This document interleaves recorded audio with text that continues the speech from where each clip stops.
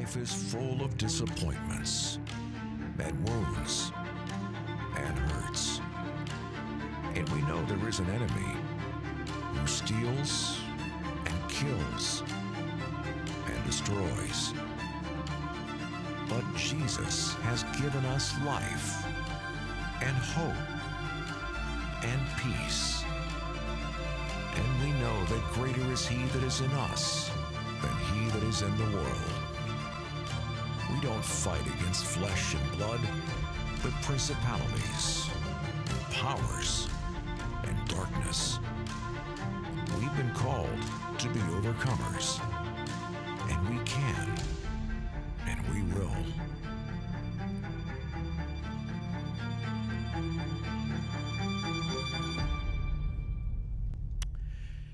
The mountain lion is the greatest predator of human beings in the United States.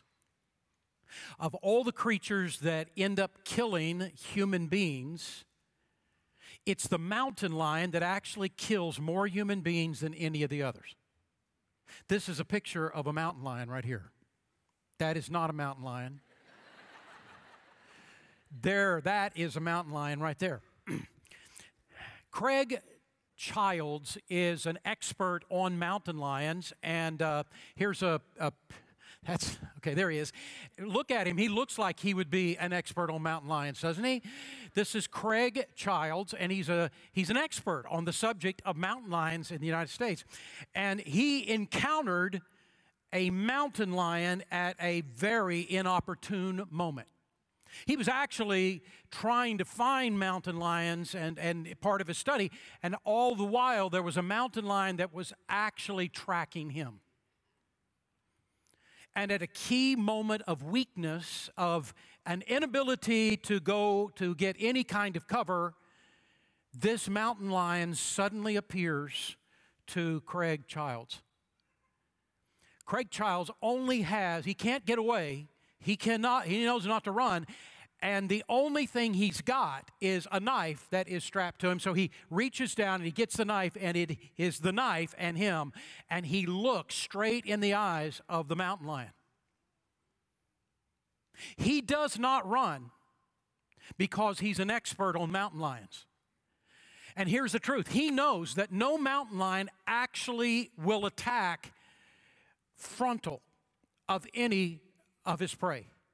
He will only attack as the person or the prey runs away, because his attack is to always go and break the spine in the back of that prey. And Childs knows this. And so when Childs sees the mountain lion, he goes full face, full front with that mountain lion. The mountain lion, realizing he's not going to run, moves to the right to come and flank him, and every move, Childs moves with him. Moves his whole body so that he's always full front. The mountain lion goes to the left, and Childs moves to the left, full front. And then the mountain lion lunges at him. But it's just an act. He lunges and then pulls back. But Childs, because he has studied mountain lions, understands this is how they go after you. They lunge, trying to now get you afraid and run. Childs, knowing this, doesn't even flinch. The lion is stunned. He stands there a while, and he walks away. And Craig Childs is alive today only because he did not yield to his own emotions. He pushed his emotions away, and he refused to run. Now, the Bible says to us that there is an enemy that is after us, that wants to destroy us. Notice what he says in 1 Peter chapter 5, verse 8 and 9. Be self-controlled and alert. I want you to be aware, he is saying, of what's going on, of what is actually happening behind the scenes in your life. I want you to be self-controlled and alert, because your enemy, the devil, prowls around like a roaring lion, seeking whom he may devour. He wants to destroy you. He wants to devour you. Resist him, standing firm in the faith. In other words, don't run. Don't panic. Understand your enemy, because you know that your brothers throughout the world are undergoing the same kinds of sufferings. This morning, I want to begin a new series entitled The Invisible War. I want to talk to you in this series about the subject of spiritual warfare. Spiritual warfare is simply the invisible battle behind the scenes that is happening in your life and every Christ follower's life. The invisible battle that is happening in your life with an enemy that the Bible calls Satan. And over the course of this series, I want to talk to you about who he is. I want to talk to you about what are his schemes, what are his devices that he uses, his strategies to bring you down. I want to talk about angels, the good guys, and demons, the bad guys. I want to talk about what the Bible teaches about how to do spiritual warfare and how to be successful in these moments in your life when you are experiencing the enemy coming against you in your life. I want us to talk about all of this. The Bible says in Ephesians chapter 6, verse 10 and 11, finally be strong in the Lord and in his mighty power. Put on the whole armor of God so that you can take your stand against the devil's schemes. For every one of us in this room, we experienced from time to time suffering in our life simply because we're alive in the world. It is a part of the world. It is part of life. Suffering has a purpose, and oftentimes, it is a valuable purpose in our life. Sometimes we suffer simply because we're alive, and there is not one person that's going to get out of this world, out of this life without suffering. Not one. But many times we suffer in this life as a direct result of very poor decisions that we have made in our own life, wrong decisions that we have made in our own life. And sometimes we suffer as a direct attack of Satan himself coming against us to destroy us. And even in those times that we're making wrong decisions, we are making wrong decisions out of the temptations that he is bringing across in our lives. There is a real war going on, and you and I are very much involved in it. And so the question is, how do we deal with this battle that we are facing in our life? This morning, I want to begin by talking about who he is. I think we need to understand the enemy, who it is that we are facing. Now, there are many passages in the Bible, in the New Testament, that talk a great deal about Satan, and over the course of the series, we're going to be looking at many of those. But there's two particular passages of Scripture in the Old Testament that so many people do not come across that gives us some real vital information to understand who is this person, who is this guy that we're dealing with. In the book of Ezekiel chapter 28 and in Isaiah chapter 14, these two passages of Scripture give us some deep insights into Satan. There are three particular things that I want to draw attention to that we get from the two passages, and the first one is simply this, that the devil is a created being. It's very important that we get this because it helps us to understand who this guy is, but understanding that he is a created being. Listen to what Ezekiel chapter 28 verse 11 says. The word of the Lord came to me, Son of man, take up a lament concerning the king of Tyre and say to him, this is what the sovereign Lord says. You were the model of perfection, full of wisdom and perfect in beauty. You were in Eden, the garden of God. You were the model. Every precious stone adorned you, ruby, topaz, and emerald, chrysolite, onyx, and jasper, sapphire, turquoise, and beryl. Your settings and mountings were made of gold. On the day you were created, there's the phrase, on the day you were created, they were prepared. Now, let's get the context of the entire passage. From Ezekiel chapter 25 to Ezekiel chapter 32, Ezekiel is hearing from God this word of judgment for a specific countries, nations that are located around Israel. He has already given the judgment that God is going to bring upon Israel before chapter 25. But now he is hearing the judgment that is going to come across one nation, one country after another that is around Israel. Tyre is the one in chapter 28 he is dealing with, the nation, the real nation of Tyre, which was located just north of Israel. And in chapter 28, God gives to him the judgment that's coming against Tyre and against the prince of Tyre, meaning the guy in charge, the person who rules and reigns in Tyre. And then he says something very strange. When you come to verse 11 and verse 12, he then shifts it to the king of Tyre, but the description he gives of this individual is not a human being. It is so obvious. There's a whole bunch more to the passage that we have not yet read, and when we get to it, you'll see, well, this can't be a person. No, he is giving a description of the power behind the power. With every evil person in power, there is a power behind the power. With every good person in power, there is a power behind the power. This guy that is the prince of Tyre has a power behind him that is designated in the passage as the king of Tyre. But then when he describes him, this is not a human being he's talking about. God created an angelic realm, and in that angelic realm, he created an angel that we now know as Satan. He was a good guy. He was one of the greatest of God's creations at that time.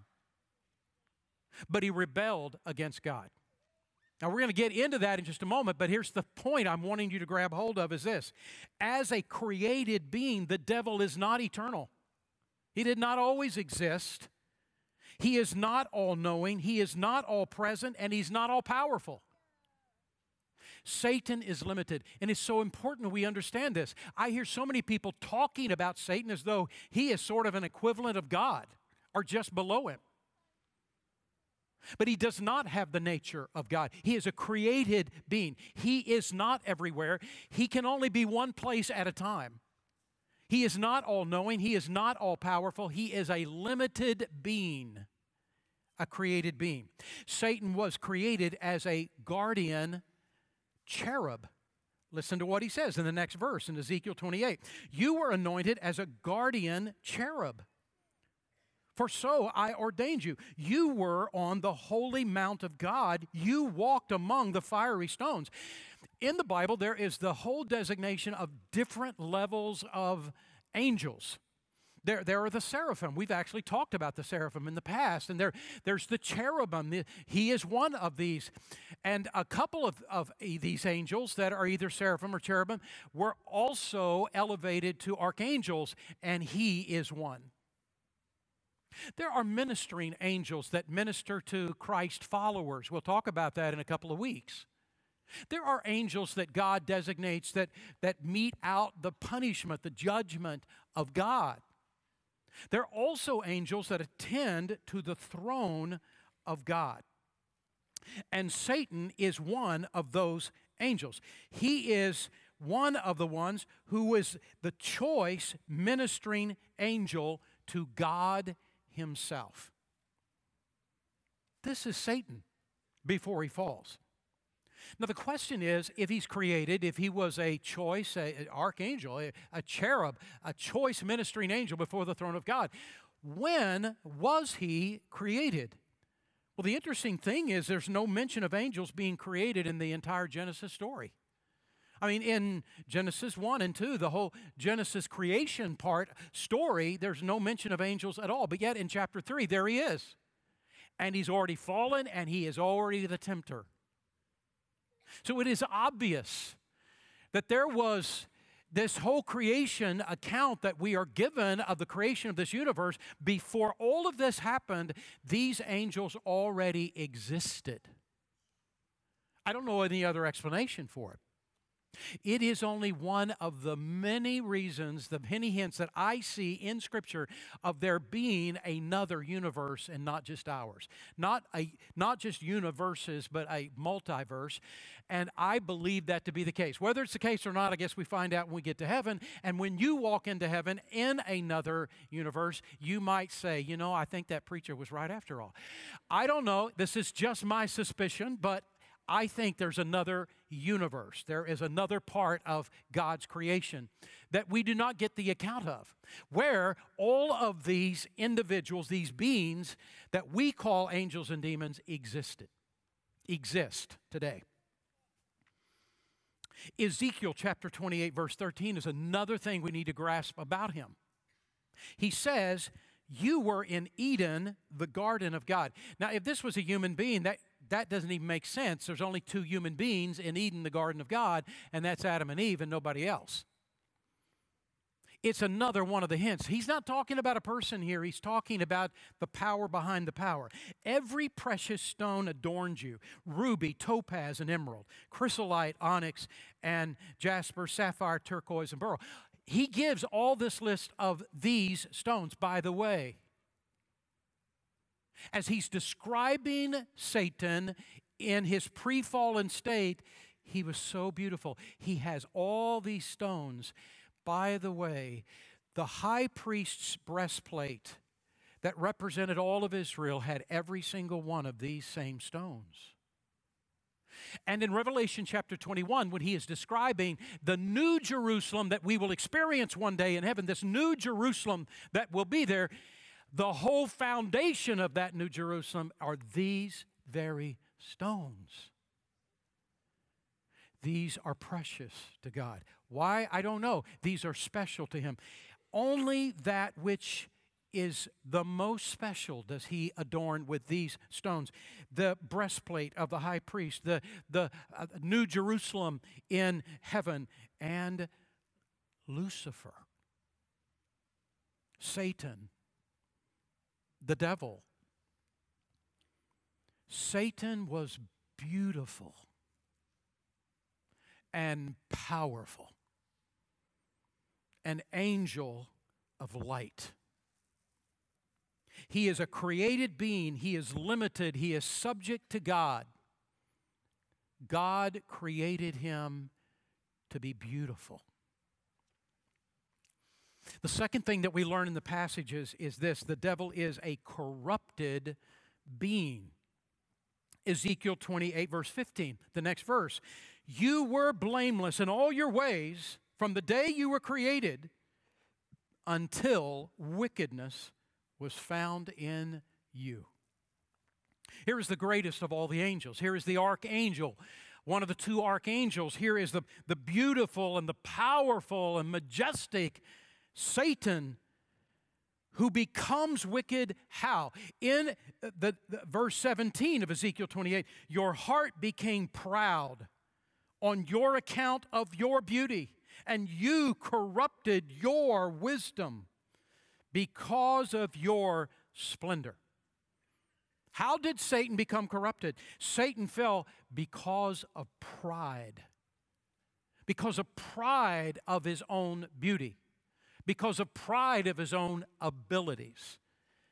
He became corrupted because of his own pride. And it's not the only passage in the Bible to say it. In that second passage in Isaiah chapter 14, verses 12 to 14, listen to what he says. How you have fallen from heaven, O Lucifer, son of the dawn. You have been cast down to the earth. You who once laid low the nations. You said in your heart, I will ascend to heaven. I will raise my throne above the stars of God. I will sit enthroned on the mount of assembly, on the utmost heights of the sacred mountain. I will ascend above the tops of the clouds. I will make myself the Most High. You will see 5 I wills in the passage. You see them? 5 I wills. I will ascend to heaven. I will raise my throne above the stars of God. I will sit enthroned on the mount of the assembly. I will make myself the Most High God, the last I will. Here is this angel that God created, the most beautiful and most powerful of them all, and he decided, I want to be God. I will usurp God's authority. I will push him off the throne. I will take over all of creation. And it's exactly what he attempted to do. Proverbs chapter 16, verse 15 says, pride goes before destruction, and a haughty spirit before a fall. Pride, listen to me, pride always, pride always goes before destruction. Pride always goes before destruction, and a haughty spirit always before a fall. Satan saw his beauty, he saw his power, he saw his majesty, he saw his wisdom, and he decided, I'm something. He was something because God made him that way, but he decided, I am something because I am something. And how many times do we see people do exactly the same thing? How many times have we been tempted? Well, look at me. What wise decisions I make. How intelligent I am. I know. I look around to a group who are brilliant people all over this worship center. I get it. You are so wise. You are so knowledgeable. You have such great decision-making ability. You have so much talent. But I'm going to tell you, the moment we begin to think we're something is the beginning to the end of us. Can I tell you what we actually are? We are God-made people. That's who we are. He's the one that gave you that talent. He's the one that gave you that ability. He's the one that put that wisdom inside you. He's the one that gave you that intelligence. It is God. You are a work of God. And the moment you begin to get high on the horse, the moment you begin to get puffed up in your own supposed greatness, is the beginning of the end. A haughty spirit always leads to destruction. It's not surprising that we struggle with pride. It isn't surprising at all, because Satan is trying to sow himself into our lives. Satan is trying to destroy us, and the greatest way to destroy us is to make us like him.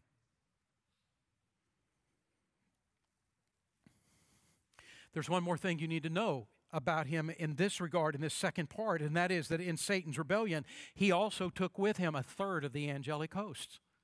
We know this from Revelation chapter 12. In Revelation chapter 12, read it this afternoon. That entire chapter has to do with Israel and Satan's attack against Israel. And it's all symbolic all the way through this chapter. And Satan is the great dragon all the way through this chapter.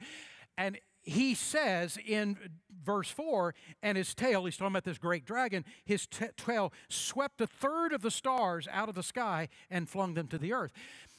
Every single commentary that you read will all say, what are these stars? These stars are used symbolically all through the Old Testament to talk about the angelic realm. The stars all over the Old Testament are talking about the angelic realm when they're not talking about actual stars. They're symbolic. That's why in Job, when Satan comes to be in front of God, he is among the stars, it says, the angelic realm.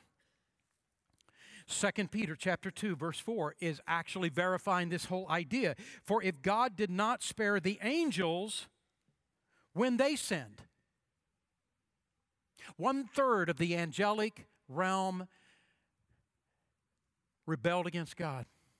Not only did Satan deceive himself, he deceived 1/3 of the angelic realm that had actually seen God and been with God, and he deceived them.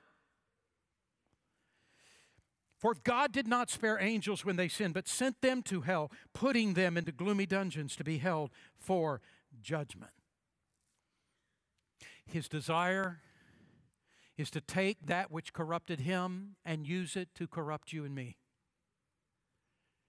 Through the pride and the rebellion of our own heart. And every time we hear ourselves, I don't care what God says. I do not care what the Bible says. I will do what I want to do. I will live the way I want to live. I will act the way I want to act. I will do what I want to do. That is exactly what he said. I will in rebellion against God. Every time we hear in our hearts, I say, I will be what I want to be and do what I want to do, we are actually acting just like him. He's a created being. He is a corrupted being. But the third thing is that the devil is a condemned being. Isaiah chapter 14, verse 15. but you are brought down to the grave, to the depths of the pit. Ezekiel chapter 28, verse 16, but I drove you in disgrace from the mount of God, and I expelled you. The devil is on his way to what the Bible describes as the lake of fire. But Satan knew, though he cannot prevail, he wanted to destroy God's plan to save us. He wanted to thwart God's plan to save us, to rescue us. And so when Jesus came, what did he do? He knew this was the Son of God. He knew this was the solution that the Father had sent. He knew this. And when he approached Jesus, he tempted him on the mountain. You remember the mount of temptation, trying to get Jesus to do one sin, just one part of a sin, because if he had, he knew Jesus could not be the rescuer. When that did not happen, did not work for him, he tried everything that he could. He brought accusations. He brought attempts of intimidation against Jesus Christ. And finally, he brought the ultimate. He had Jesus nailed to a cross. And when Jesus was nailed to the cross and he saw Jesus die, he said, I've won.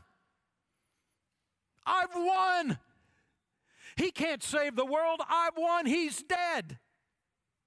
But what he didn't know is the cross of Jesus Christ put the last nail in Satan's own coffin. That's what he didn't understand. That's what he didn't know.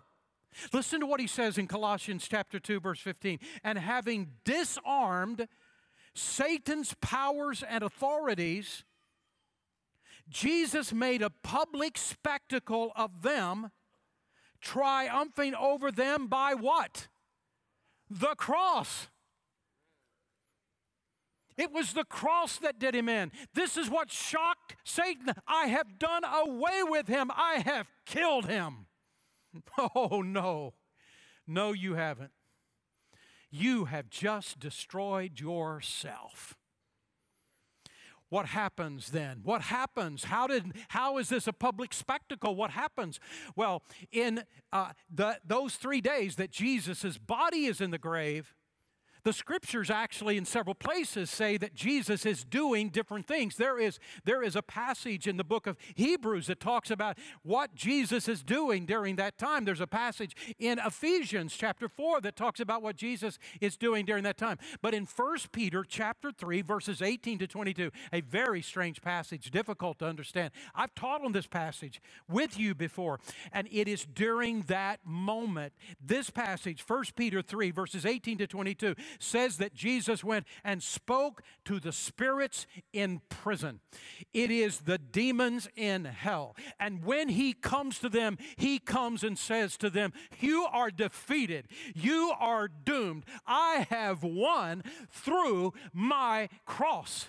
I have beaten you. And he embarrassed them. He made a spectacle of them, triumphing over them. And then at the resurrection of Jesus Christ, up from the grave, he arose. And when he arose from that grave, the time that Jesus came out of the grave, the devil already knew at that point he had lost the battle. He already knew that the victory would never be his. Death was arrested. Death was arrested, and our lives began. Amen. When Jesus arose from the grave, he demonstrated that death and sin had been conquered. So listen to what Jesus says, the resurrected Jesus says in Revelation chapter 1, verse 17 and 18 about himself. He says this, I am the first and the last. I am the living one. I was dead, and behold, I am alive forever and ever. I hold the keys of death and hell. Amen? I hold the keys of death and hell. This is our Lord Jesus Christ. So listen to what Jesus said during his ministry. He said on Matthew chapter 25, verse 41, then God will say to those on his left, depart from me, you who are cursed, into the eternal fire prepared for who? The devil. Hell was prepared for the devil and his angels. Hell was never prepared for people. God did not make hell for people. He made hell for the devil and his angels. And yet, though that is true, Jesus is looking at people in this passage of Scripture, and he is saying, God did everything he could do to turn your heart around and give you the opportunity to know him, but still you refuse. Depart from me, you cursed, into the place that was prepared not for you, but for the devil and his angels. But now there you are. I want you to know that God did literally everything that he could possibly do to keep you and I out of that place and to bring us into a relationship with him. He did everything that you could be understood to do. God, took on a body. He came to the earth. He lived like a servant. He lived in poverty. He came and taught us about himself through his son, Jesus Christ. He taught us about himself.